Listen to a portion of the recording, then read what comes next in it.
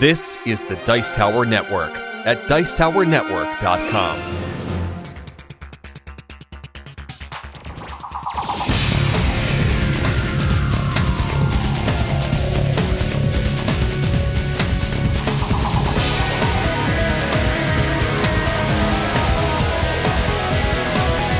Hey, and welcome to Rolling Dice and Taking Aim. This is episode 33.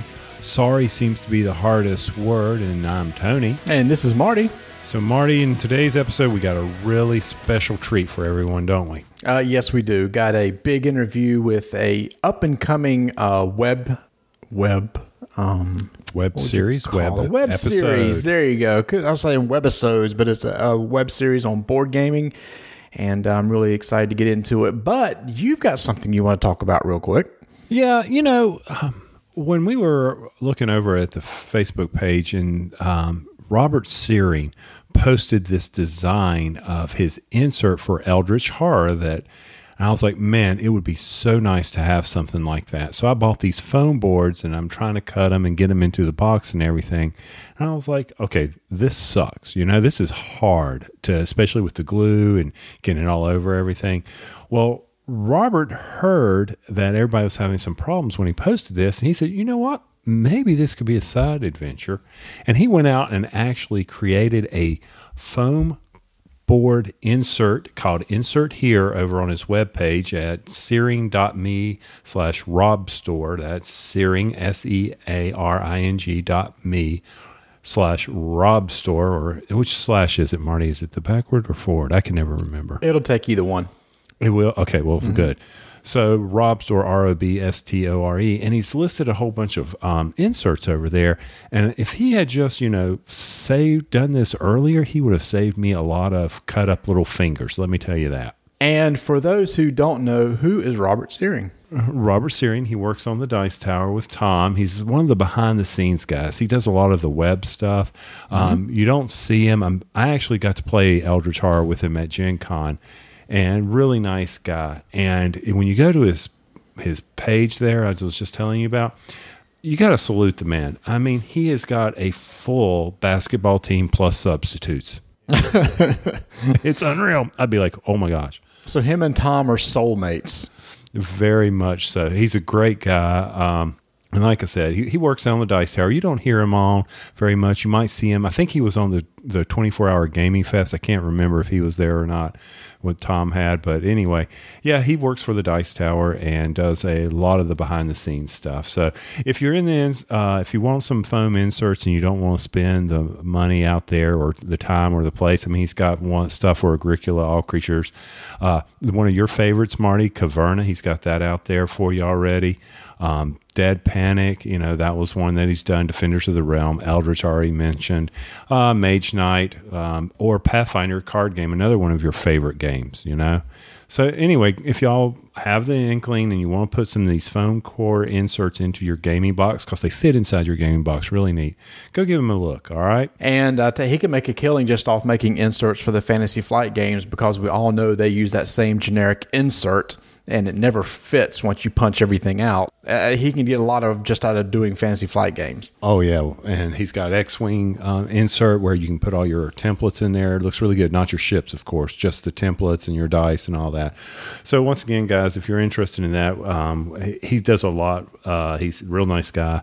Wanted to give him a shout out, and I appreciate him, trying to help me with my project best he could without coming over here and gluing it for me. Anyway, it didn't turn out very well. We're going to give it another shot, Marty. Yep. And so for this episode, it's going to be basically one topic. Like I mentioned before, we got the opportunity to interview some of the cast members of a web series called Board with Life. And these guys came out with a web series last year, did season 1, and are currently in a Kickstarter for season 2.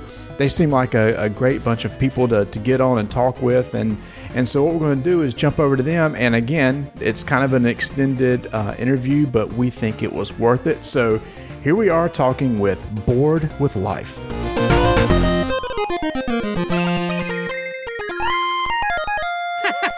So we are very privileged tonight to have some of the cast from the popular gaming web series Bored with Life. Tonight, we have with us Casey, Nikki, Donald, and Jonathan. How's it going, guys? Doing great. Awesome. So in order to be able to, now we're going to have 6 people online. So I was going to go around and kind of let each of you say something so that the people listening can associate a name with a voice. And if you want to, just tell us a little bit about yourself. And I'll start. We're doing a Google chat here so I can see. So I'm going to start. Tony, you got something to say? Yeah, so you're going to let me talk this time? No. Okay. All right, so you just sit there and look pretty for the audience to see. Okay, so we're going to start over here with Casey.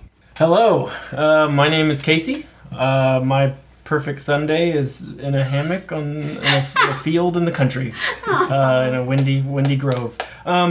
I play Casey, and I've written some stuff, I've directed some stuff, and I shoot a lot of our content. Cool. Nikki? I'm Nikki. I hope everyone can tell whose voice this is. But I write and direct and act a little bit in the show and help out as needed on set. Nice. And Donald? I'm Donald. I have the most feminine voice of the 4 of us. That's how you'll know me. And I am most well known for my role on Magnum P.I. But since then, I have fallen down to doing a stupid web series about board games in which I am one of the writers, directors, actors, sound guy persons. Nice. And Jonathan. I'm Jonathan. I am the probably laziest of everyone here. I just show up and do what they tell me to do. I'm actually, so I just act in it. I wrote a bit that we're going to do soon. Yeah, he wrote other than that, I haven't written anything. And Casey and I actually worked together in our other jobs, and that he knew that we produced a video podcast at work, and so he kind of turned me on to this. So It's my fault. So I actually had caught a couple interviews you did with a couple of the other shows with Cardboard Jungle and with Plaid Hat Games. And I will say that, unfortunately, neither Tony or I are as handsome as what Colby is, so you're not going to be able to spend 15 minutes talking about that. Well, not many people are, so don't feel bad. None of us are. That dude is just so handsome. I saw what Colby is handsome is like trending today on Twitter. It's like, what is up with that? Yeah. So, all right. So, for those who maybe have not seen the show, if you want to take turns or have one person be the point person, just tell us a little bit about what your show and all that you do, because you guys put out a lot of content. I'll take it. Yes, we do. We put out a lot of content. There's something wrong with us because we all have day jobs too that don't involve the show in any way. And so it's what we do in pretty much all of our free time, aside from Jonathan, who's lazy. The short version of it is board gaming is a shared hobby of ours, and we all met and became good friends making short films and stuff like that. Some of us went to film school, and so after much consternation, we decided to combine the two because we wanted to explore the sitcom format, and then the rest of the content, like the news and stuff like that, we just wanted to keep making more because we wanted to join the board game industry in a big way, and we've been very warmly received, which is super pleasant. Yeah. I mean, you've been breaking into the video realm, which has been dominated by the big guys, and I don't need to mention their names. So did you feel a little challenged or a little intimidated by that? Challenged. Hey, come on. You got kind of like how you and I felt when we did ours, is it going to measure up to the quality? I mean, their quality is, if you've watched any of their series, it's just incredible as how good it is, the mic, all of that, because you know what goes on behind it.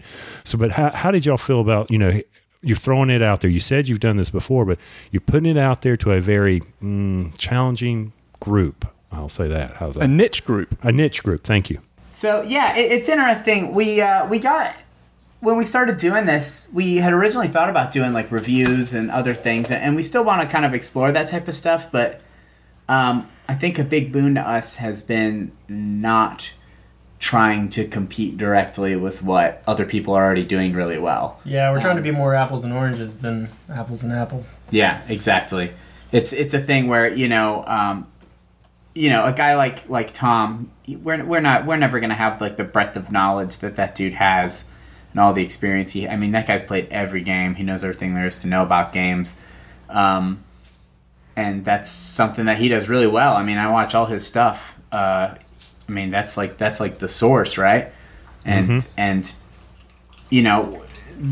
the impulse to like try to come in and like compete with people, I think, would have been a mistake. I think we made the right decision in sort of going on the side of like video comedy web series. And the feeling of this community seems like it doesn't really lend well to that kind of attitude, anyways. Yeah, it's more coexistence.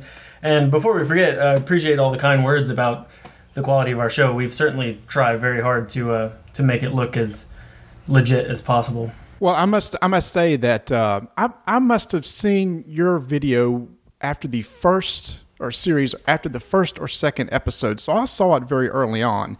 And when I first heard about it, I thought, oh, board gamers are going to try to make a series, and I watched it, and I was blown away by the production. That was the first thing that caught my eye because, as we watch other people's videos of reviews and whatnot, it's just a different level of production. And so hearing that a lot of you have backgrounds in video and audio, it definitely shows. And then I watched your blooper reel, and by doing that, I saw a lot of the background stuff. Y'all took shots of all the people holding the booms, and I'm like, holy cow, there's a whole production team behind the camera going on. So no wonder it looks so good. Yeah, we're fortunate to have a lot of stupid friends who don't have anything better to do at the time. Yeah. Well, and they cheat with it. It'll be like Chris and Casey in a shot, and Donald and Nikki will be getting it, and then they'll switch, and Donald and Nikki are in the shot, and Chris and Casey will go take the camera and stuff like that. So. And so what are you doing during that time, Jonathan? I'm just standing in the same place. Telling us to hurry up. If you haven't noticed, Marty, Jonathan's the pretty boy. The man laid in one video. I don't know how long this was. Is that your boxers and underwear in your Halloween episode? Yes. And it was even longer when we shot it. We made sure of that. But that's what people I don't think understand. And what you talk about, you have day jobs, but this is a second job that you can put in is just as many hours. Let people understand what it takes to make one of your small little bits. How long is that going on? A bit? To shoot a bit usually takes about 3 or 4 hours if we're at least we're on time. I think we did it 1 hour and a half. Yeah, some of them are longer than others. Yeah, it depends on what the setup is. But then there's post. Depending on the complexity, they can take hours or days in post. Yeah. So going into 2014, we actually made the decision to do bits less often. We thought we have a stockpile now, and we noticed sort of an interesting thing where the video content that we do more frequently doesn't necessarily. It kind of just goes by. I think we originally thought we needed to do something every week on the same day, appointment viewing. And I think what we're going for now is every other week and much higher quality. So hopefully coming up soon, we have some bits that we have shot using the old method, but I think in the near future, bits are going to take longer to shoot than they took before, but the quality will be much better and they'll be funnier. Hopefully. Yeah, starting with this next batch, we're hopefully going to be able to spend more time on writing improvisation on set and just spending time on set to actually get the shots we want as opposed to the shots we need. Because usually we try to do like 4 bits in a day, and so and you end up making a lot of compromises. You get everybody together in a room, and you want to get as much done as you can because you got to come out with that's an entire month's worth of bits. So when it comes down to the bits, do you collaborate on the writing, or does one of you come up with an idea and say, "I got this idea, I'll write a bit, present it to you guys," or I'm picturing how, I don't know if y'all ever read how Monty Python used to do it. They used to break into separate teams. There'd be two working on something, and two people working solo by themselves get together, throw all the bits out on the table, and pick which ones were the best. So with y'all generating so many skits and bits, how do you go about that process of the writing? Well, I usually get an idea, like when we're playing games, if I think of something that I think is funny, I'll just go home and write it and then send it out to people and say, hey, if you guys have any goofs, like any ideas, just add to it. Tell me what you're thinking, and then we go from there. Yeah. I'm lucky that Donald is usually my first. Like, I write something, I have Donald look it over. He's kind of my writing partner, I guess. I think generally Nikki and I kind of write as a team somewhat, and Casey and Brittany tend to write as a team somewhat. Chris writes a little bit more on his own just because geographically he's further away than the rest of us. And Jonathan, he just wrote his first bit, and that was just him having an idea for a bit, and he just wrote it and sent it to us and was like, is this funny? And we were like, yes, this is funny. And it is funny. It'll be a fun one. Yeah. And it's intimidating because, these guys, like they said, all, basically, you all went to film school, right? Aside from Nikki. I went to audio school. That's right. And I went to business school, and I was a film minor, and these guys, they are like, they're the showrunners and the producers and the writers and the directors, and while I'm, my only role really is to act, and it's always so funny, and I read the scripts and I'm cracking up, and I'll admit sometimes I have to have them explained why a certain joke is funny when it's pertaining to some board game that I've never played before, but at the same time, they're talking about these, Dominion and these Settlers of Catan and some, that Japanese game that I still can't pronounce, and I'm like, what if we did one on chess and like Clue and remember Jumanji? And so I'm like kind of stuck in the 90s with my board games a little bit, so.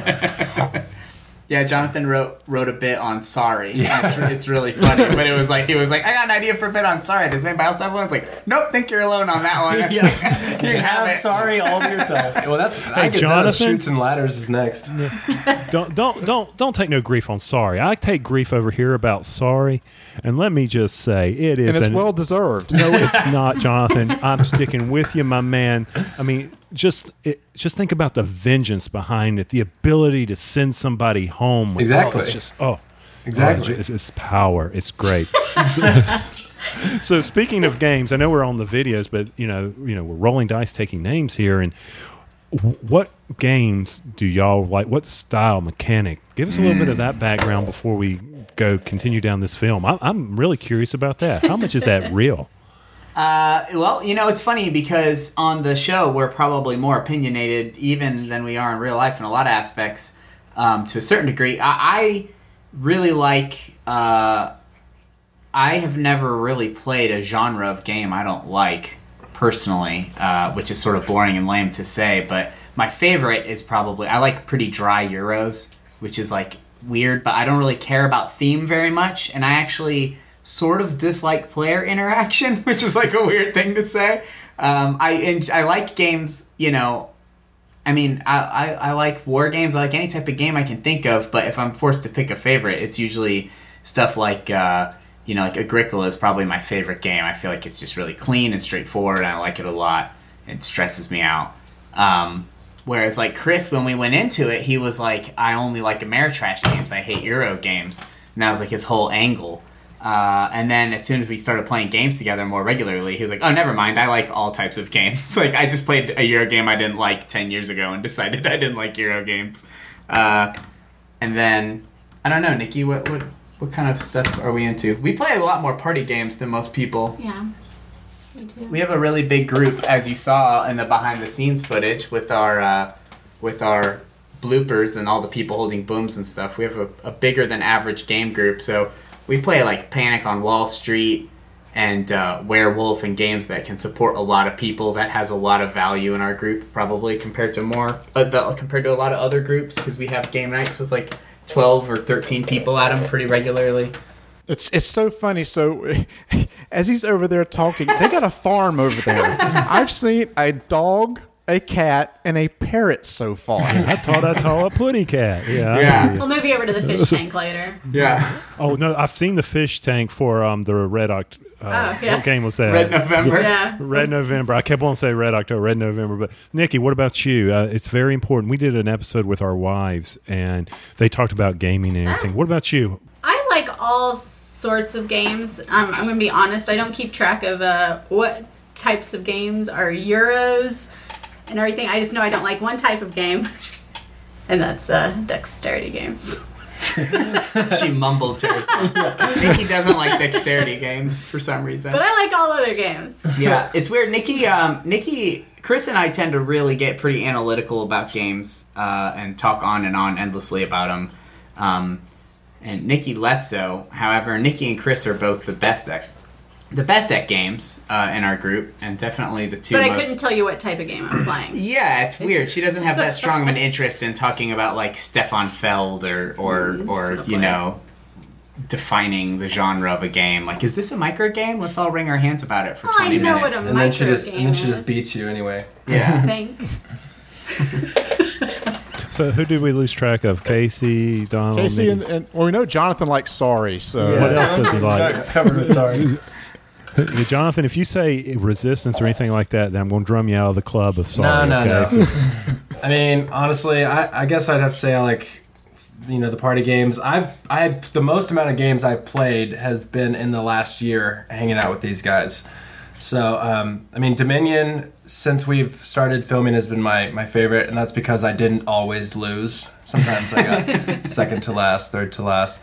You know, I grew up like playing Magic the Gathering, but I've just always been bad at board games. Like Magic the Gathering, literally I played it for, you know, a year in middle school because that's what everyone did, and then somebody challenged me to an actual game where you keep the cards, and he just took my whole deck, and I just never played it. He played you for pink slips? Yeah, and actually, I asked for a Magic deck when I was in middle school, and my dad went out and bought me like a trick deck of cards and like a hat, and I said, and I don't know, it's never been like, you know, it's not like I'm sitting over here playing checkers or chess or anything, but I definitely don't play as much as these guys. But I mean, Cards Against Humanity, I don't know if that's a well-liked game or not, but I think that one's pretty fun, and anything that you can play with a big group of people. And so, Casey, what's your poison? I kind of vary. You know, as they've said, we all enjoy party games. I love Werewolf, but beyond that, I tend to like things that I can just kind of connect with narratively. I can start to care about you know, the narrative behind stuff more than anything else, which means I tend to lean toward Ameritrash games more often than not. But that being said, you know, I start to fret pretty hard about my farmer in Agricola, and I just want him to feed his family and work out. Is your favorite game? I'm trying to guess. Is it Betrayal on House on the Hill? Is that? That's probably my current favorite. I feel like, you know, I'm a movie buff, and that one just feels so much like a schlocky horror movie to me that it feels like a dozen. It feels like playing Creepshow, and you just get a different crazy story every time, and I just can't get enough of that. Yeah, it's all about the narrative for Casey. Mm-hmm. I know. He only likes sports if he knows the backstory to. I get a lot of crap because I cheer for sportsmanship. I want everybody to. I want a good game more than anybody else. I don't care who wins almost any game. I want good goals. Yeah. I want good touchdowns.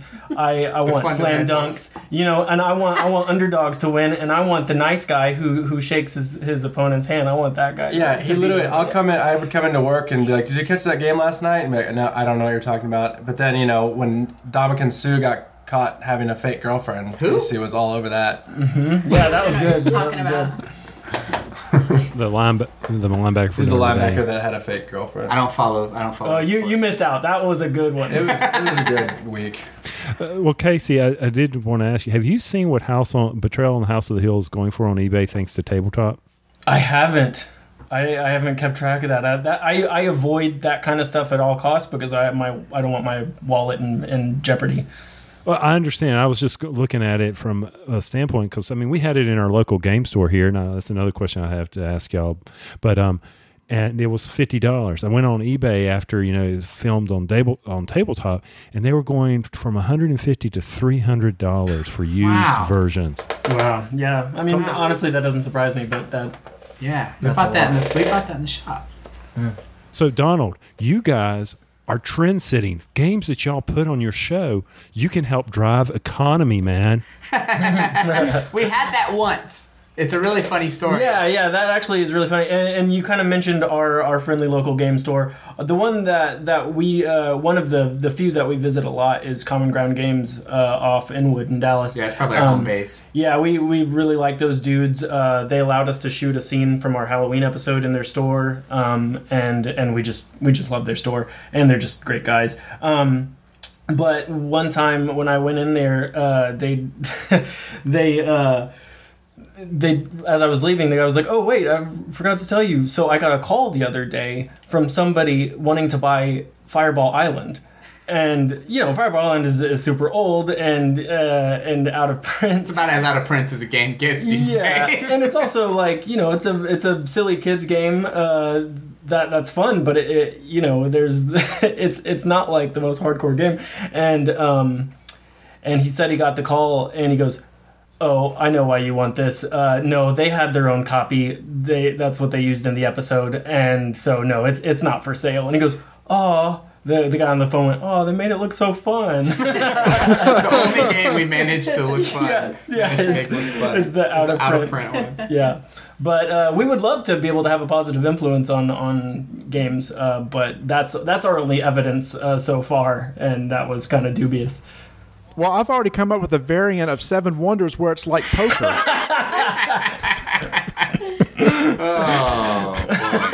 The internet. Yeah. For those of you watching at home, the intro to our show, if you're unfamiliar, is the opening credits to Roseanne, where they play poker. And just as an extra layer of a joke, we switched it with Seven Wonders cards and coins and stuff. And it took a while for some people on the internet to realize that was an on-purpose mistake and not an accidental mistake. That was good. So what's interesting is hearing about all the games that you play, because when I first started watching your show, the immediate connection I made was with another popular web series from a few years ago that Felicia Day produced, The Guild. And The Guild started the whole process of doing a web series around an MMO, video games. And I immediately equated what you guys were doing with the hobby game genre as creating a series around that. So, and I actually had the opportunity at Gen Con 2010 to meet 4 of the cast members from the Guild. And when I was going through and getting an autograph, I asked them, "What games do you play?" Only one out of 4 of those people actually play a video game. Huh. And it was kind of disappointing. It's like, wow, you're doing this show and none of you play. So it's really great to hear that you guys are actually doing a show about gaming actually do play the games, because to me, I would think it'd be easier to write for that. Yeah, it does make it easier to write, and not all of us are super into games, but all of us pretty casually. Like when we have big game nights, you'll see people over playing games. It definitely makes writing jokes about the games way easier when you play it. But then at the same time, maybe similar to the Guild, we want the show to still be something that sort of acts as a gateway, in that you don't have to know about the game to enjoy the episode, hopefully. The bits are definitely more focused on, they're for people who like that game. But the show itself, we do try to leave it a little bit open. Yeah, the non-board gamer perspective is still a very important one to us, for sure. But yeah, we're probably majority composed of people who are way into board games, and minority composed of people who enjoy board games. I don't know. I was actually going to say that that's one thing I actually appreciate about your show. So the thing the Guild did well was eventually you got interested in the characters, and the MMO or the video game was kind of like what brought them all together. But what was interesting was how they played off against each other in the relationships. And you guys are going right down the same path, which I appreciate. It's like the game is just kind of is maybe the focal point of what brings this cast of people together. But now we're getting into who these characters are, how they relate to one another. And I think that's the really interesting part. To be honest with you, if it was just an episode each week about people playing a different board game, I don't think it would be as popular as what it is. That's good to hear. Thank you for saying that. I mean, that's definitely something that we, go back and forth about, and we get a lot of feedback on either way. And we're going to try to, in season 2, we think we have a better idea of how to integrate the core ideas of the game into the narrative of the show in a way that I think will, I hate to say this, but make everyone happy, I think. Right. But that's really good to hear that you get that and dig it, because, we want the core enthusiast people to get the little inside jokes that we make and enjoy. Somebody says like Risk is too French or something, and like there's nobody on earth who's going to get that joke unless they're just like somebody who's argued about die rolling mechanics on a board game forum or something.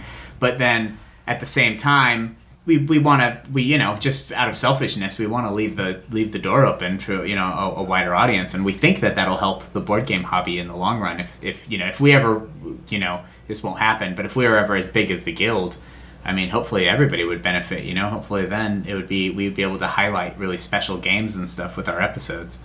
Yeah, and in fact, I'll admit it. I'm a TV snob. I'm a TV movie snob. So I like all the critically acclaimed stuff. And like for example, it really bugs me. And Tony, I'm going to step on your toes. I know you're going to do it. Go for it. Go for it. When somebody said, "Oh, I didn't like that episode of The Walking Dead because there was not enough zombies or killing in it," And people will tell me, I don't want to watch The Walking Dead because it's about zombies. I said, zombies aren't the point of the show. The zombies are just the backstory. Yeah. It's the characters. It's the relationships. I said the zombies could have been aliens. It didn't matter really at that point. So that's why I was trying to make that point, that you guys do a great job of saying the board game is kind of like there that kind of brought these people together. But now we get to learn about you. I mean, y'all had a big cliffhanger at the end of season 1. I'm really curious to see, what happens there. It was like, wow, I didn't see that coming. Really well done. Now I'm invested in the characters and not necessarily what game's on the table. And you don't know how much I loved the Teenage Mutant Ninja Turtles. Oh man. And it was hysterical listening to y'all talk about that.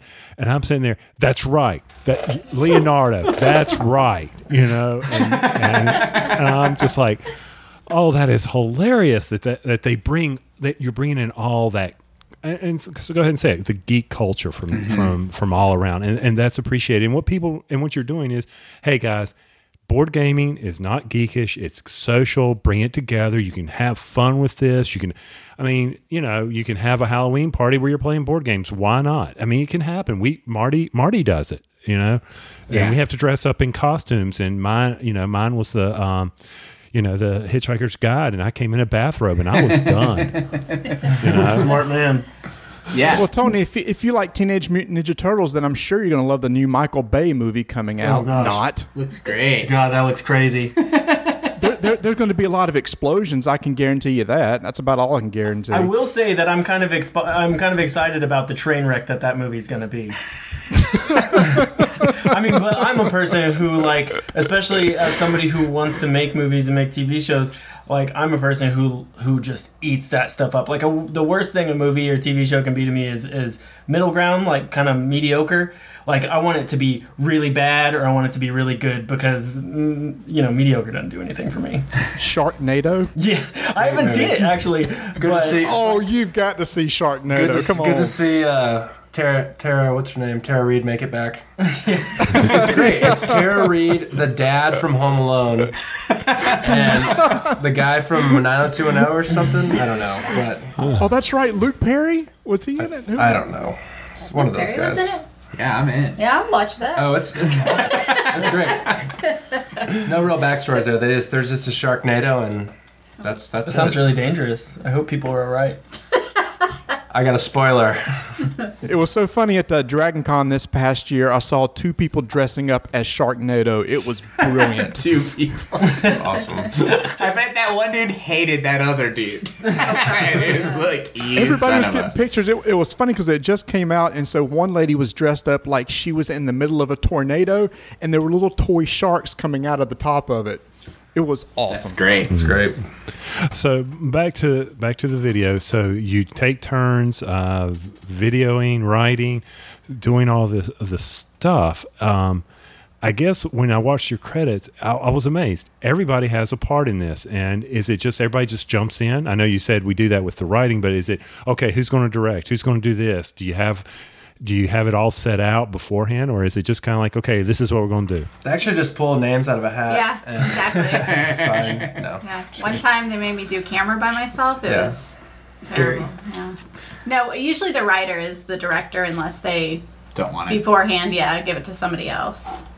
There's And- been a few cases of that, not many, but usually if you write Yeah. something, you get first dibs on whether you want to direct it. Yeah, like I wrote Bananagrams, had Donald direct it because I can't be in a scene and direct at the same time. She turns to a mirror and talks to herself. Yes, Directs it's very herself. disturbing. But yeah, we with the whole thing, you know, Nikki, for us, it's sort of based on it's based on an urge and a want to do it. I think mostly with us, you know, typically everybody in our group of friends is welcome to work on the show, and that has been the format thus far. And the most active people tend to be the ones who are the most excited about the show, and it kind of trickles down from there, where we have friends who just aren't that interested in it and they just don't work on the show, and it's totally fine. And so, you know, from that perspective, you know, Nikki, for example, you know, we all work in the entertainment industry or whatever. Nikki works in a doctor's office, but she came up with a lot of really good jokes when we were writing the first episode. To the point where, you know, I think it was Chris suggested that Nikki just write an episode, and she wrote some really good stuff. She ended up writing probably the majority of the bits we've shot, and half of the Halloween episode, and she, from there, you know, directed a lot of that content with no background in any of that stuff whatsoever. And it just was, you know, we try to hold each other's hands through it. I mean, I don't have a background in video, but everybody's usually pretty patient with me when I don't understand why a camera angle won't work.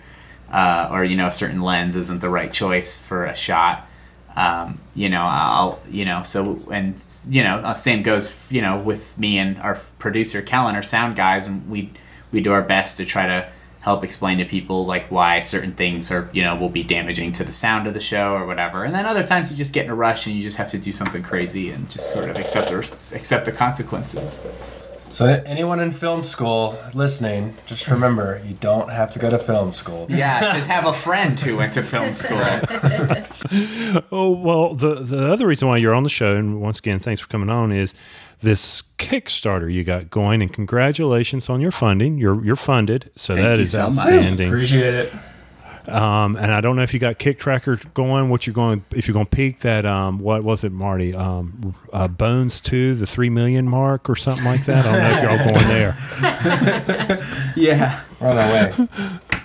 Yeah, so let's transition, talk about the Kickstarter for a minute, because I know that's a really big deal. It's going on right now, and you know, so you guys have made season 1, done some news and some bits.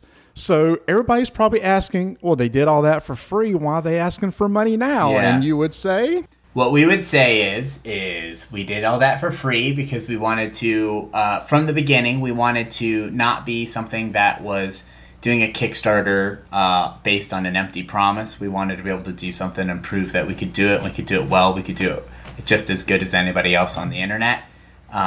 But in order to do that, with no money, we had to make a season of the show, which is a lot of work, based entirely off of pulling favors from our friends and coworkers who all, you know, do this stuff professionally or own really expensive gear and equipment that they let us use. And, you know, to them and everybody around us, we showed that we could do it and that it was something that there was something of an audience for. And now what we're hoping to do is maybe be a little more independent and be able to, like, for example, pay an actor who would, you know, fly in from LA to help us out. Or, you know, be able to get stuff that would just make the show better and shoot it faster by owning and having our hands on more and better gear, so that it's something that, you know, it doesn't take as much time, so it's less of a part-time job, and at the same time is also better because we're able to shoot faster. And our goal, our funding goal, which we have luckily met, as well as our push goals, we have everything heavily mapped out well beyond what we will likely, achieve by the end of the Kickstarter with just list of equipment and other expenses that we're going to be spending on. So, like, our main goal is to get equipment that will allow us to shoot better, faster, more efficient, and be able to just make our content better because we're less focusing on our constraints and our limitations. And things like that, and then as Donald said, flying people in and having fun guest stars and just having fun surprises for the viewers. And also, hopefully, when we made our goal, the goal for the Kickstarter was basically the bare minimum of things that would really make our lives so much better.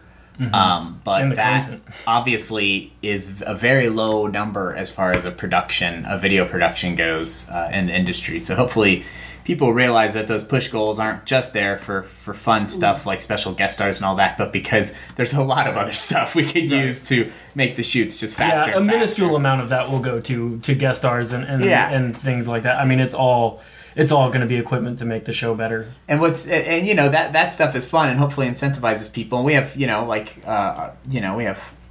we have a lot of fun shooting the show, but it's a ton of work. And if we spend a whole weekend shooting, that is usually for a regular episode a third of an episode. So if you do 6 episodes and one of them's sorry, I just blanked. If one of them's, one of those episodes was a 30-minute episode, it's just twice the length, that none of that includes special effects or time in editing or mixing and sound and all this. It's months and months of work. And hopefully by getting the gear to shoot the show faster, we can spend more of that time making the show better rather than spending on that creative time. Rather than logistics. Right, exactly. We'd rather write more, spend that time writing jokes and coming up with stuff on set, because a lot of the time, episode 3 was shot almost entirely one take. Wow. And that was just, not one take in a row, but every time we would it'd be like, okay, say your line, cool, next, because there just wasn't any time. And so, hopefully we can get to a situation where we have the gear and equipment to shoot the show more efficiently so that we can sit there and try different jokes out and play with things more often, because that's when our best stuff happens usually, is when we have time to sort of play with it. Plus, we want to get Michael Bay to direct an episode. Oh man, I heard he's going to give us with all lots nostrils. of explosions. Yeah, that's like 80% of the funding. Yeah, it's actually mostly Michael Bay pyrotechnics. Yeah, it's 80% goes to Michael Bay, and then 20% goes to Megan Fox, and then 30% goes to Shia LaBeouf, which is a steal because he's not famous anymore. Yeah, no, that is a steal. And then you can have J.J. Abrams shoot one episode and just do a bunch of lens flares all over the place. Right. It'll just be all fogged out. You can't see a thing. Mm-hmm. Yeah. Okay, so you mentioned guest stars, and so I just want to know, how does Rich Sommer feel knowing he's the cheapest stretch goal guest star of your 3? We talked to him about that, I think, didn't we? Yeah, a little bit. What it comes down to is we were lucky enough to meet Rich at BGG-Con in Dallas in November, and as it turns out, that guy's just awesome. And he cares a whole lot about the hobby, and somehow we tricked him into thinking that we're a good thing for it. So he is eager and willing to help us out in any way that he can, which is astounding, because obviously we all love that dude's work, and it's just we're extremely excited about the prospect of being able to have him on the show. Yeah. So when you get into what his push goal level is, for us it was just like, oh, we have to have him on the show. Oh. Right. Yeah, so we would hate ourselves forever. Yeah, a lot of that is also selfish desire of just we got to have him on the show, just because we're not going to have the chance to work with somebody of that caliber very often, and very selfishly, I just want to be in a scene with Rich Sommer. Yeah. And for those who don't know who Rich Sommer is, again, I said I was a TV snob. He plays a character on the critically acclaimed, Emmy Award-winning, Golden Globe-winning Bored with Life. Mad Men. Which I have been watching since episode 1. I was not a Johnny come lately with that show, so thank you. But anyway, he plays a character, Harry Crane. Eric Crane, on that show. And but in addition to that, come to find out, he is a huge board gamer. Huge. And I actually found out about a couple years ago when he was doing videos. Was it on Nerdist? There was some series of videos he was doing about board games. And that's when I first found out about him. And then he started showing up on Tabletop and doing things with Felicia Day and Will Wheaton. And then I heard he got to come to BGG Con, which I guess is where you guys met. Yeah, and he just goes there as a casual, like he goes there to play games. Like he's not there to be Rich Sommer and rub elbows and meet fans and stuff. He goes there because they have a huge game library, and he wants to play the games. Yeah. And I just can't wait to have him walk on our quote unquote sets and look at our 3 lights and then sit in front of our camera while we adjust it, and then come sit in the scene with him because I'm sure that's exactly how Mad Men is shot. And the flip side of all that, by the way, is our most expensive push goal. Lisa Foyles. I've worked with her in the past, and she's really sweet, and she's really nice, and she's also really good at social media stuff and all that. And so we kind of also selfishly made her an expensive one because we knew that homegirl could push it. She could push it. Drive. Push it real good. She could work it for 30 days, you know what I mean, and not rest on her laurels. So she's been doing a great job, sort of tweeting about the show and getting it out there. But we want all those people on there. It's one of those things too with push goals where Troy Baker's awesome too. Yeah, I mean that just kind of fell in our laps, and it was like, well, I want to work with Troy Baker. That guy's We need awesome. to get Roseanne. Yeah, I don't know if the people listening know who Troy Baker is exactly, if the people in the board game community, but the video game BioShock Infinite, he does the voice of the main character in that video game. And Last of Us. Also The Last of Us. He's now the voice of the Joker. Yeah, the newest he's an Batman. amazing Arkham voice Origins. actor and really nice guy. And he just happens to know my boss, Chris Sabat, who, while we were last minute, while we were putting the Kickstarter together, just texted. He was just sitting next to me at work and was texting and went, "Hey, Troy Baker's going to be on your show next season." And I was like, "Oh, okay. Well, we'll try to work that out then. Hopefully we can do that." Now, I do want to talk about some of the goals here because, people may not understand, especially if we have $5,000, we would be so down there having Donald GM for us. There's no doubt about that. Yeah. That'd be awesome. But, you've got the various levels. You can help them out, of course. You start out with the $1, $10, and then you keep saying equals includes level A. Make sure, because some people, and I'll admit it, Kickstarter, even though I had to change my password recently, explain what they're getting when they go to the various levels. Make sure that that's pretty clear, because some of these goals can be very confusing to people when they're going through this. Mm-hmm. Yeah, you get the micro game at 10. All right, very good. Mm-hmm. Yeah, I mean, at the bottom level, we're going to keep you updated, not just about the Kickstarter, but about the production of the show as we make season 2. And you also get a survey about we have some things that we're not 100% sure what people prefer or not. We have a little survey that hopefully people be willing to fill out and tell us how much they hate Flankrin or how much they love Flankrin, and then we can kind of at the $10 level, we tried to put something cool that we didn't have to ship there. So we talked to some fellas that we know who are pretty well respected board game peoples, and they're the Project Game guys made a game based on the show for us, and that's in a Dropbox along with behind the scenes stuff and some other goodies. And then from there it goes into you get an exclusive bit at the $25 level, and hopefully we haven't done a great job of communicating this, and hopefully we'll get better at it, but you get one exclusive bit. You won't see it anywhere else. There's a password to watch it, which is, for those who aren't familiar with the show, are 2 to 3 minute game-specific, joke-driven sketches, comedy sketches.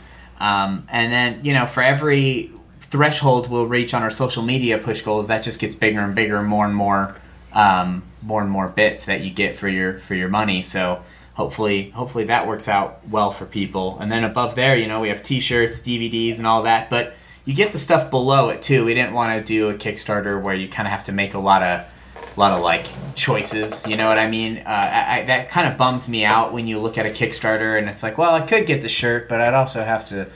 Well, yeah, then I won't get this. Yeah, Yeah, and the reason why I bring that up, Donald, is because you look at these things, and I don't know, in today's time, people don't read everything, and so they may not say, hey, if I back you at 25, all I'm going to get is this one bit.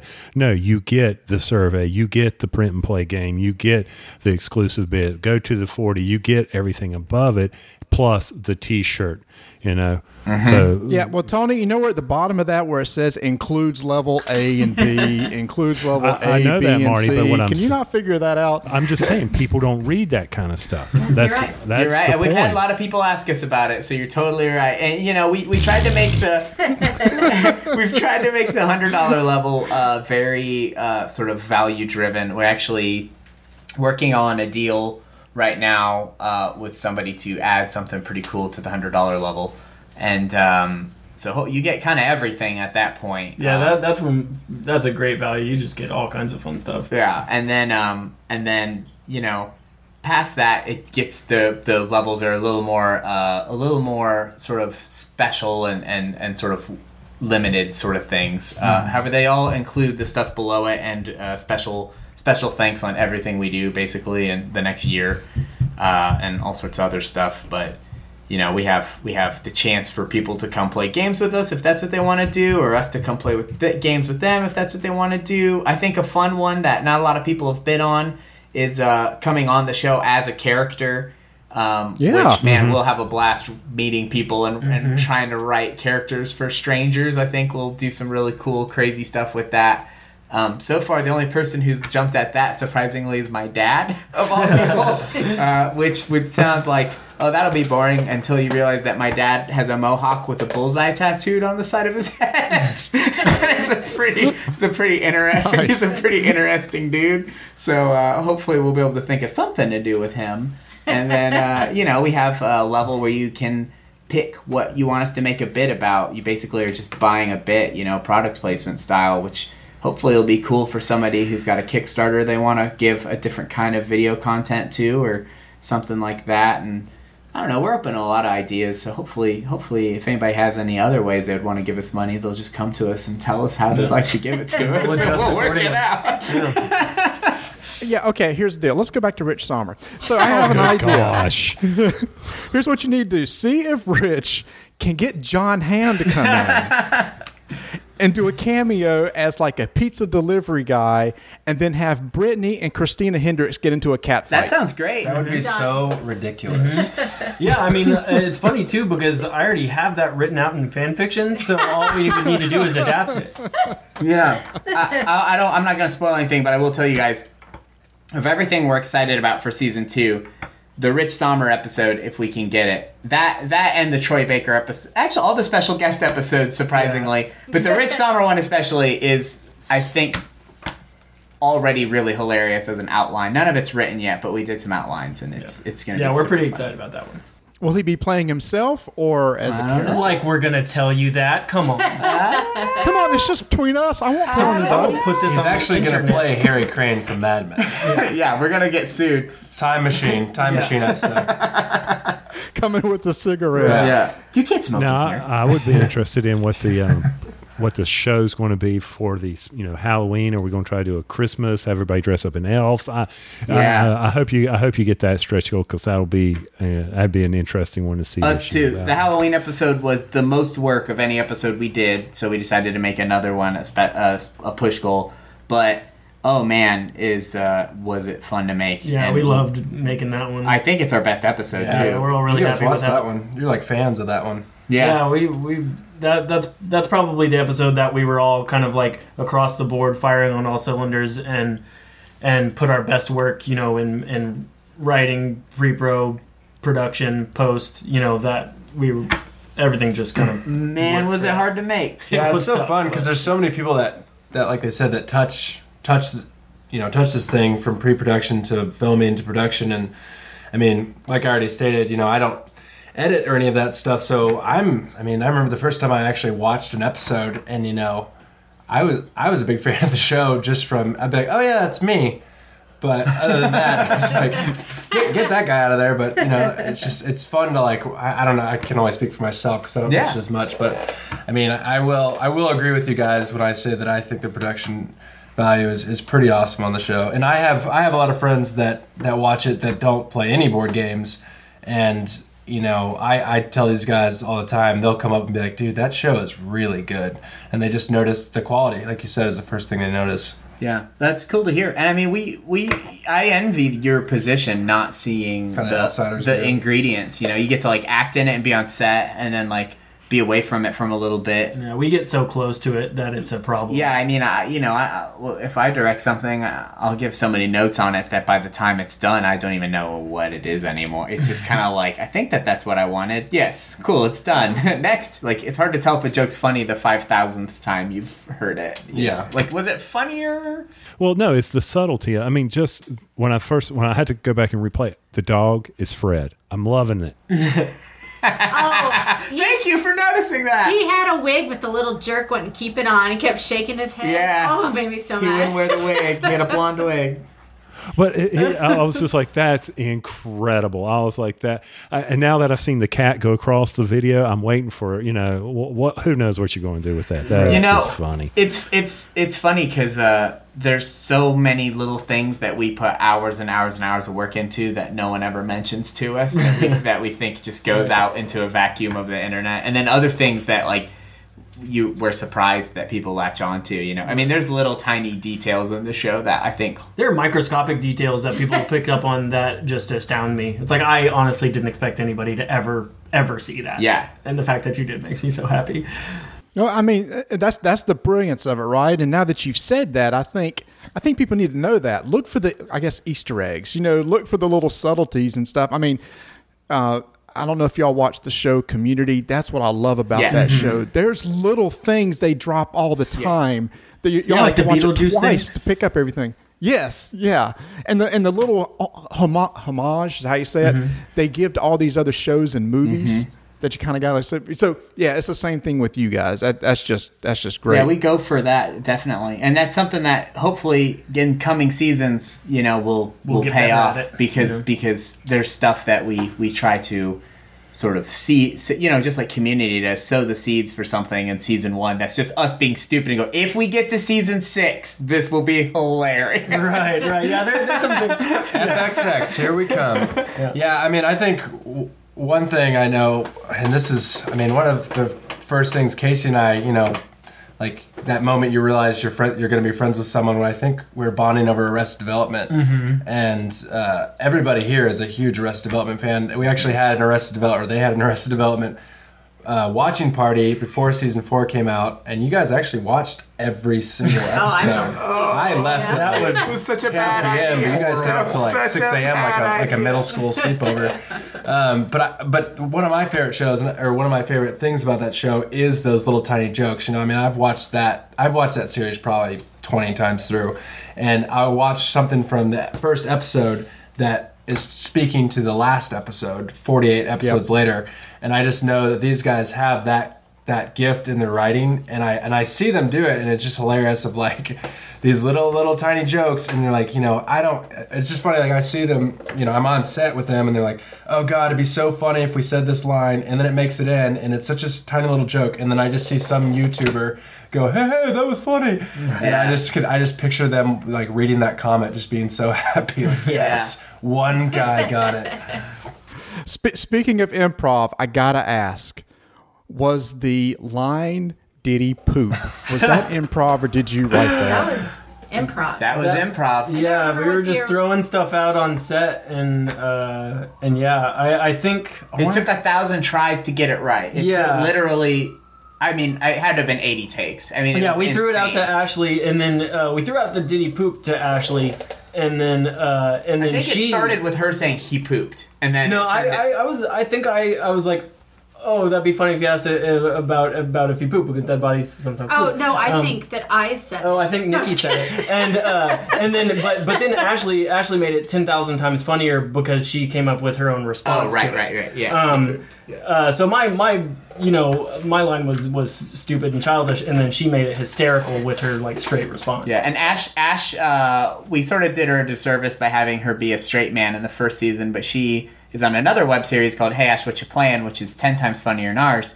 And she's a hysterical person, and we're really hoping to have her in the season more next year, because she is a person who we do have to buy plane tickets from LA whenever we want her to be on the show.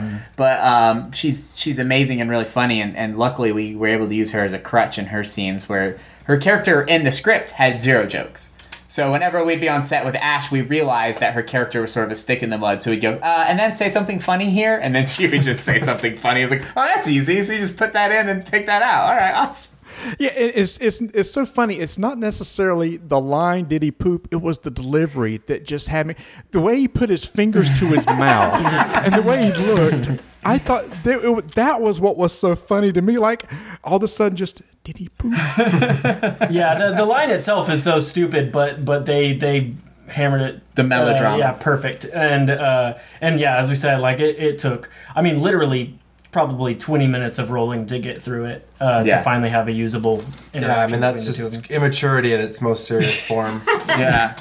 Well, so speaking of that, do any of you guys have backgrounds in acting?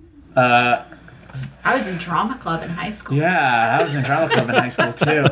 Jonathan, you did a little bit in college, I'd right? feel like a real jerk if I said I had an acting background, but I mean, I acted in anything I could from age 5 to college. I was actually a theater minor, and did, I remember I did like a Greek tragedy and like some more serious stuff, and I got into just little side parts in student films in college. I went to the University of Denver, and it was kind of about halfway through where I realized I want to actually be on the other side of the camera, and I still like to act. I do that like podcast at work and stuff, but I started realizing that the actual production of the film and the writing and stuff was more fun. So Yeah. I played Juliet in a 5th grade play of Romeo and Juliet. Did you really? I'm not kidding at all. I've never Wow. told you guys that, but that is true. Wow, I was Mark Antony and Julius Caesar in 6th grade, so it's basically the same Mark thing. Anthony? Much bigger part. J-Lo's husband? Yeah, J-Lo's husband. Yeah, we Ash is a professional actress for sure. Yes. She's God, she's really good. good. She makes the rest of us look stupid. The little girl in the Halloween episode is an actress. She's very good. Yeah, she she's made us look better really than anybody. Yeah. I remember like messing up my lines in front of her. I'm like, oh man, I'm embarrassing myself. Yeah, that little girl massacred us on set. She just was like, "Oh, I'm ready to roll. What are I you got idiots quiet. doing?" She's like, what do you mean you didn't It's your memorize your line. lines? Yeah, yeah. She was literally like, "It's your line. You're supposed to say this." Like, she's great. Tara, she's amazing. And then my boss, Chris Sabat, who plays Sticky Chris on the show, is a professional actor. He's a voice actor. He doesn't get to do a lot of on-screen stuff, so he relishes the chance to be on camera and just make a fool of himself. Yeah, he makes crazy sacrifices, like shaving horseshoe baldness into his head. And Yeah, we did a bit coming up where he was supposed to play Casey's dad, and he shaved the top of his head so that he would be more bald just on the top, but not on the sides. Wow. Yeah, because he's crazy, and he's When like, he's- I need to look older. And he's kind of an anime, like, god. Yeah, in a way. he's really big in the anime world. he's more a Super Saiyan than a god. Sorry, Yeah. I don't, yeah.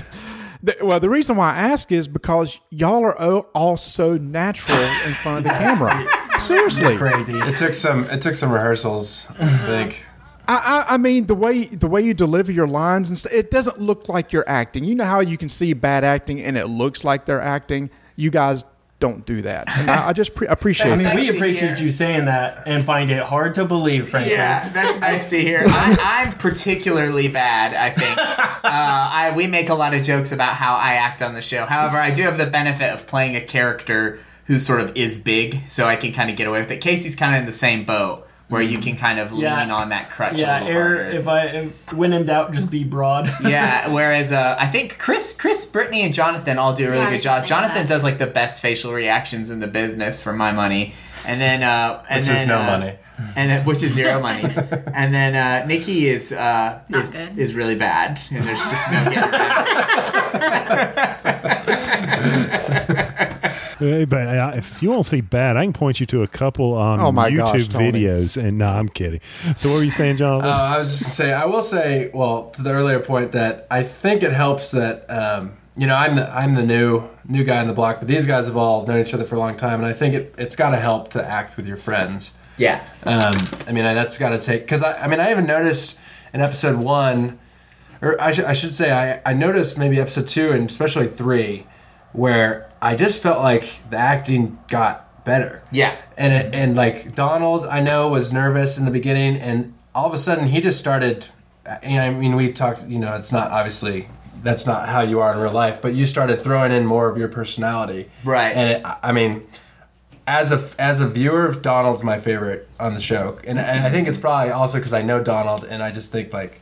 The way he talks and just the way you say stupid things, like you said on your last podcast. Yeah, we add weird wrinkles to characters as we go. Like, we realized that in real life, I say things in a weird way. Yeah, I remember having to tell you that. Like, oh no, don't not say it like you, idiot. Yeah, like in the Catan bit, I think is the first time it happens where I did it as a joke and Casey made me actually do it, where I said I say I'm going to take the wool and make a jacket out of it. It's like, oh no, It's just how I you're talk. funny in real life because of the way that you act. Yeah, the way we stifle that. Yeah, when No, we play games in real life, I just do that when we play games. Like, I'm gonna get myself some copper to annoy everyone at the table, which turned into how my character talks. I know. And I'm on the phone with my mom, and I'm like, I just gotta stop by and get some Wendy's. She's like, why are you talking like that? So I was just hanging out with Donald.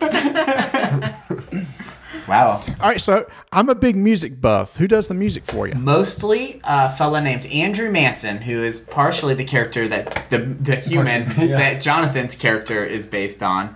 He's also briefly in the show, show. as Jonathan's boyfriend. Yeah, boyfriend that's casually mentioned here and there that we see, I think, in episode 2. Yeah, he plays Bruce and on then the in a show. bit, and then in the bit, yeah. And he does most of our music, and I do a little bit.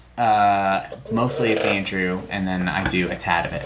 Well, it's good. I play in a band and stuff, so it's one of those things that kind of sticks out to me is music and stuff. I mean, you guys just do it all, don't you? I don't even see how you have time to do this show with having full-time jobs. We don't. You never get to play games, do you? No, not really. Yeah, sadly, when we're in the thick of shooting, it is pretty rare that we have to sit down and play games. But we, it helps that, like, at least in my instance, it's nice because my boss is on the show.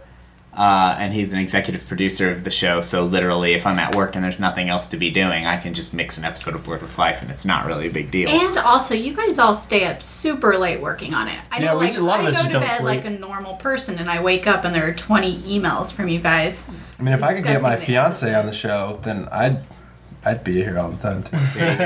It helps that they've got their significant others that act on the show. Yeah, that's true. That is true. Yeah, but I guess Nikki brings up a good point in that we do also have a higher percentage of insomniacs on our show than probably a lot of stuff. So we're able to do 18 or 19-hour days a little more comfortably than some people. Only when it's like crunch time. But there's been a few things. I mean, there's one thing we did.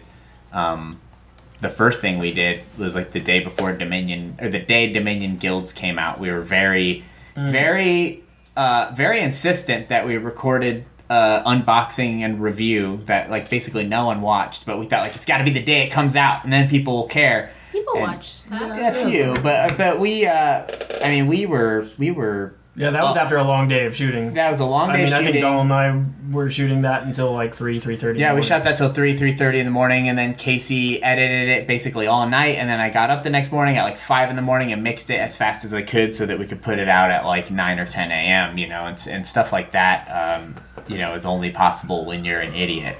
And luckily we're idiots.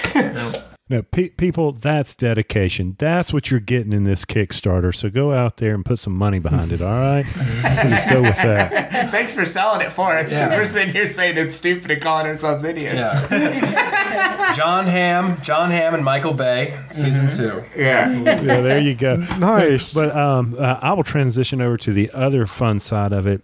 I am so jealous, BGG Con, because it's right there in your backyard. Yeah. Right. Give us a little. That's on Marty and I. We've got a few big cons on our bucket list. Someday we'll hope to get across to Germany, but BGG Con's on there. Tell us a little bit about it for those who've not made it there and want to live through you. Geeks know how to party. Yeah, man, they do. We were honestly surprised. So it was all of our first times at BGG Con, and it's really awesome. It's very much a players convention, and I'd been to I used to work at a place that does anime. I went to a couple anime conventions for my job to shoot video, and so I had certain expectations, but BGG Con was so much fun, and we decided to throw a party just to kind of like get people to get to know us better, meet us in person, or hear about the show for the first time. And so we invited a lot of the publishers and critics and random people, just random players that we talked to. Yeah, it would be like we would invite any like critics or publishers or anybody cool that we talked to from the industry, or anyone who came up to us and said they liked the show got to come to our party. Right, yeah. And then and to be totally honest, because a lot of us are like this, it's not a judgmental thing, but we expected a party full of awkward people just because we're awkward and it's a convention of people who have a diehard love for like a geeky love a lot of times for a pretty hardcore hobby, and but we were surprised at how much like fun we had, how much outgoing people there were, how many like young people, older people, just it was a huge variety. It was a lot of fun. What's amazing about BGG Con to me is coming from having not gone to one, and we have a pretty big gaming group, so I've never been personally for want of people to play board games with. We usually have too many people to play board games with is our problem. But going to BGG Con was really neat and exciting because, like I said, my boss works in anime. He's a voice actor, and he has always sort of given me a certain impression of the type of people who you might run into. But BGG Con taught me that actually board gaming geeks are super social. When you think about it, it makes total sense because that's the nature of the hobby, right? Like we all sit around a table and look each other in the eye and talk to each other. It's not like a solitary thing where we yell at each other on the internet like other geeky hobbies. So what's amazing is you go there and people are just amazingly friendly, and you can just put up a sign and a stranger will come and teach you how to play a game. Play games with strangers all day long. Yeah, I mean, that was my favorite moments was when a guy would just come up to us and go, "Hey, this is this game called Sail to India. Have you ever played it?" And we go, "No, is it good?" He's like, "I haven't ever played it either. You want to sit down and learn it with me?" And we go, "Yeah, we have some time to kill. Let's do it." And like those moments were amazing. They weren't awkward at all. They were really fun. Everyone was really nice and smart and funny. Even the people who we met who clearly hated the show were really nice. Like there was only there was really no huge awkward moments or anything bad. And then afterward, they all partied till 5:30 in the morning. 5:30 in the morning. Gosh, no one wanted to play Sorry with me though. No. That was it. Let me know, Jonathan. I'm there for you, buddy. Next year. Yeah, we did have a party in our suite. One of our producers, he likes to party more than he's interested in board games. He's like, if you guys are gonna have a party, we're gonna do it right. So he hired a bartender and he had an open bar and spent like $700 on alcohol because he's crazy. Which is an insane Which is amount of crazy. money. Casey and I don't drink, and Nikki barely does. So I do. Jonathan took care of it. That was a blast. But we had, that place. He rented 3 suites connected because he's crazy. And it was packed full of people. It was sweaty. It was loud, and everybody was just having a good time. And they were there till 5:30 in the morning. Yeah, and I literally had to herd them out like cattle. I took a nap and woke up, and they're still playing. We played 2 rooms and a boom with like an insane amount of people in a tiny space. It was a blast. Well, I just said, "Who wants to play Sorry?" and everyone left. Yeah, that's true. That's how we finally got him. Sorry, that's my last Sorry joke. Sorry. It's been a good run. So you really enjoyed, 2 rooms and a boom were very successful on Kickstarter. Yes. So I enjoyed Yeah, that we one. love that game. We love that game, and we love those dudes. So we still Alan and Sean. maintain contact with those fellows. Sean, one of them, lives in town, and so we see him every once in a while. Those are great guys, and that's a great game. Y'all need to get to Gen Con sometime. To the big We're hoping one. to. Some of us are hoping to this year. I don't know who's going to be able to go and who won't, but we're certainly planning on having some sort of presence. What's that? So I think we're hoping to, but Yeah, hopefully we can go. Yeah. 50,000 people. That's that seems like too many. I'm out. Yeah, never mind. That's way too That's many scary. people. I'm excited. So, do they have a lot? Do they have a lot of open gaming like they do at BGG Con? Oh God, yes, it's incredible. I've always heard it's more of an industry. You have to look for it though. It's not Origins is much better set up for open gaming. But you got to remember that the big thing about Gen Con is that that's when all the new stuff is released. That's when you hear all the news of all the latest games. So the vendor hall will blow your mind at the size of it. It is just incredible. And so then it's just finding other places just to sit. I mean, people just sitting in the middle of the hallways in the convention center playing games. So it's there. But it's just insane. But if y'all could get up if y'all really successful with the Kickstarter, y'all throw up a little table there. You get a lot of business there. And Nikki, Saturday morning, go stand in the herd of people getting ready to go into the vendor hall and just feel the pressure of the bodies as they try to move through the door I to can go feel the get. asthma attack right now. It sounds like Warped I'm Tour. passing out. Oh my! And the guys are standing in front of the doors yelling, repeat after me. I will not run. That lasts for 1 minute as people bolt to go get Robinson Crusoe or the latest Fantasy Flight miniature, or something like that. Oh, it's That sounds like a nightmare. Sounds like a controlled Black Friday. Yeah. They even do like if you. Oh, there are tasers. Oh, I'm sure. They even do like if you have a success, a super successful Kickstarter, you might have people be able to pick it up early there, right, at Gen Con too, right? People run over and they'll snatch up their copy. Oh, that's something that happens. That's smart. It's something that happens. I mean, that sounds like pure chaos, but I'd love to see the chaos. I have a really big problem with crowds, but I get really bad anxiety in crowds. But I mean, what better place to have a nervous breakdown than in front of the few people on Earth who know who you probably are, maybe. Speaking of which, so season 4, 5, 6, whatever. Yeah. Just like the guild did a season on a con. You ought to take your group to do a con episode or something. That would be hilarious. We've had a lot of people talk about that we should do that. I think it would be really cool. I think, that might be a little currently out of scope, but we would certainly love to do it, and it's come up in conversation here and there. Yeah. Well, the nice thing is you've got the big con in town where you got a lot of extras there just ready to go. And they would be all over it. And I could just see Brittany working her way to the front of the vendor hall, or something like that. Just taking it on. That'd be awesome. We typically try to keep it at an hour or so, but you know what? You guys are awesome. So that's why, we just give to our audience because we're just good like that. flies So when you're we having went fun. over an hour for you guys. Yeah, it has been so much fun. I do want, okay, so here, since I'm throwing out ideas, a couple other genres y'all to look at. I think it'd be funny if y'all did an RPG episode. That's definitely something we've discussed. That's definitely... And what's another?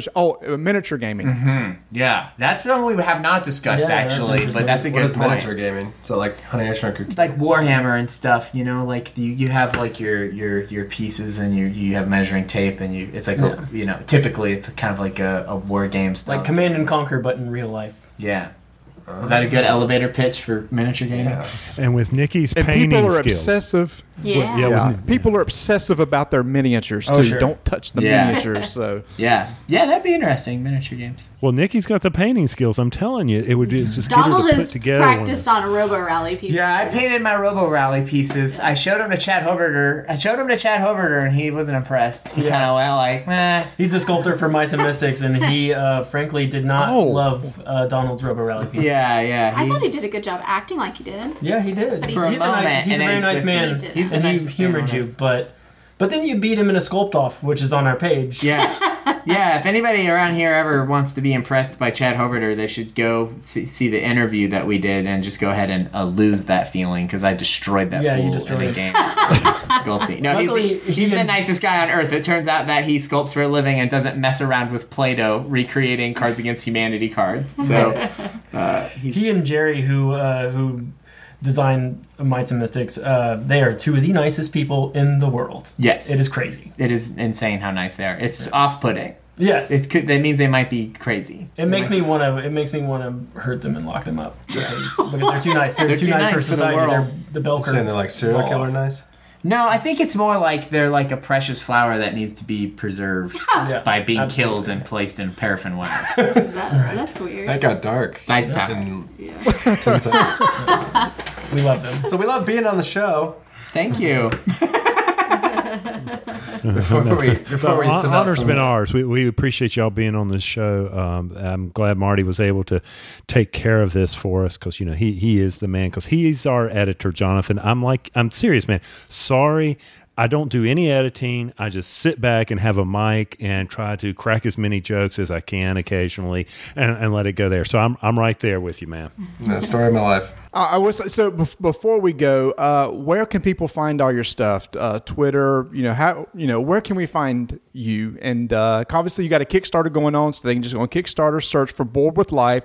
But as far as your YouTube channel, etc. Yeah, our YouTube channel is youtube.com/Moonrat Media, one word. That's correct. Which or you is can type in Bored with Life. sort of kind of our production company, or you could just search Bored with Life. Bored is a pun. BOARD. And then it will say, "Did you mean bored with life?" And you'll say, "No, I meant bored with life." And then So, did you mean House of Cards? Yeah, Bored with Life. and so that's where we mainly our home base right now. We're working on getting a website going, but we also have on Twitter where I'm Bored with Life, and on Facebook where I'm Bored with Life. And and then we have our own personal Twitters. Jonathan has a Tumblr that's really funny. Freshmanoflife.com. Check it out. Okay. It is very funny. It is funny. And If you like GIFs, he's a GIF source. GIFs, whatever. GIFs. Only if they're animated. Is there any other kind? Okay. Yeah, there's just a regular. Yeah, sometimes people use that as a normal file type for an image, and then I want to kill those people. Video editor. Well, again, thank you guys so much for being on the show. I mean, you've already you've already met your goal. Now it's just getting the stretch goals. Yeah. We got to get Rich on there and all those other guys on there, and it's amazing that your money's going to go towards better production because, as I said, the production value is so high already. I can't wait to see what season 2 is going to look like. And Colby, by the way, of Plaid Hat Games, bought the publisher level one, which means he on his own got the world another episode of Bored with Life, and he gets to choose what game it's about. Gee, I said, what company will that game come I from? wonder. Yeah, it's a very good level if you're a publisher. Maybe he's gonna troll us and give us just like the worst. Yeah, he's just gonna go I mean, but he's such a. Simpsons You know what's Clue. funny? He's such a humble guy. Is he contacted us and said, "Hey guys, I just want to let you know you don't have to do that. I just wanted to support the show, and that just looked like the level I should do it at." I was like, "Oh no, we're gonna do it." He's just super nice and likes us. So. And so hot, Oh too. gosh, dreamy. he's gorgeous. But yeah, so if He bought the $2,500 level. Then he bought Yeah. that one because Yeah. that's outstanding. Yeah, That's great. so we were all astounded, and he's just immediately too, he was just sitting there waiting to do it. He was Yeah. pumped. So yeah, I mean, it's been an amazing experience, and hopefully we can keep it going. Every time we get a few more push goals, we'll have some more episodes for people to see. And it's all for better content. We can't Yeah. stress that enough. Even past our main goal, it's all for better content. yeah, and hopefully, I feel like a lot of Kickstarters for web series and stuff on the internet, they'll raise a ton of money and you don't really see the difference. And I think people will see the difference on our show. Sure. Hopefully it's a thing that they will not only see it, but also get more content. And it'll be very much a gain. It won't be just us like buying SUVs and paying for I their want an gas. SUV. Can we add that? Yeah, let's put an SUV. Only if we wreck it when Michael Bay directs it. Oh yeah, we could blow it up. Sorry, I'm rambling. We love you guys. Thank you for having us on. Yeah, thank you. It's been fun. Yeah, thank you so much. And before we go, I will say, Nikki, thanks to you, I'll never look at a bag of bananagrams the same way again. So, yeah, I'm just leaving those in the drawer from now on. I don't even want to look at That's them. my favorite bit. That was funny. It was So good. disturbing. It was almost like Franklin eating the something taco. Oh my gosh! Yeah, it's moments like that we unfortunately will never be Dice Tower appropriate because of little moments like that. But I think we can still be friends with the Dice Tower. Oh, sure. Well, again, thank you guys so much for coming on. Thank you for having Thank you us. so much. Okay, so maybe it's a bold statement, maybe it's not, but this will go down as one of my favorite episodes of all time. That was such a blast just sitting there and chit-chatting with those guys and gal for that time. Well, and I hope, everybody else appreciates that and what they're trying to bring to the gaming community. And Marty, you brought this out in the interview, which I thought was really neat. The fact that they're actually board gamers, unlike another huge web series that's out there about MMOs. These guys play games. They're interested. They've been to they just went to BGG Con, and just really nice people. And the amount of work that goes into making these things, that's unreal. And I'll be honest, we are recording the outro to this episode after I've already edited down the interview. And let me tell you what, I had to remove a lot of laughs from me and you during this thing because we couldn't understand a word they were saying. And if I'd left them in there, we were laughing so much during that interview. So it may sound like, boy, those guys are just like not even there. It's because I had to mute our tracks. We were laughing so hard at some of the stuff they were saying. Well, you just plan on muting my track anyway to help condense the show down, don't you? Yeah, well, that one right there is getting ready to be cut too. Oh, you go right ahead, big boy. You go ahead. Because everybody, I'm going to have to put in something so that you can't do that. Yeah. So anyway, this was one of our more extended episodes. We typically don't run this long, but once we got on with them, it was funny. I contacted the producer of the show, and I said, look, we'll give them, if they're just come on 15, 20 minutes, we know their time is precious to them and they're busy. And so they get on and they said, yeah, so we've allocated the entire night to talk to you guys. We said, all right, let's do this. Hit record. And then we just kept on going. We could have gone longer easily, but we just eventually had to cut it off. I hope we can get them back on after they complete season 2. Love to have them back on. And some of the bits, the episodes were I think there's only 5 plus the Halloween episode. But some of the bits, I just love those things. Did you ever see Solitaire, where Brittany's sitting there just playing Solitaire, and Kellen? I have not seen that one. Go ahead. Yeah, but Kellen Voss, who you contacted, it is Voss, isn't it? I think so. Yeah, Kellen's the sound guy or sound person. I don't know if it's a guy or a girl, but anyway, they do the sound and they do it, and she's sitting there playing Solitaire, and that's a funny one. You need to check that one out. Okay, I will. I'll go watch that one. They've done so many. I know I've missed a lot over there because they were putting them out every other week or something like that. So to move on real quick, I know we've got to keep this short. I appreciate everybody sending in their responses for Spend My Allowance over at the BGG forum website. So if you go to Board Game Geek, you type in our Rolling Dice Taking Names in the search, you can find our guild page. Go over there. I appreciate that y'all doing that, and also appreciate the discussion going on with some of the other topics such as War College and just a lot of good activity over there on the guild forum, and hopefully we're getting back to everybody, and keep it coming, guys. I've got the spreadsheet ready on Spend My Allowance, and I'm reviewing all the games everybody sent in, and that's going to be tough, Marty. That is going to be hard. Yeah, so every once in a while I go over there and check, and it's like, oh, there's another suggestion. I don't know how you're going to make a decision on all these.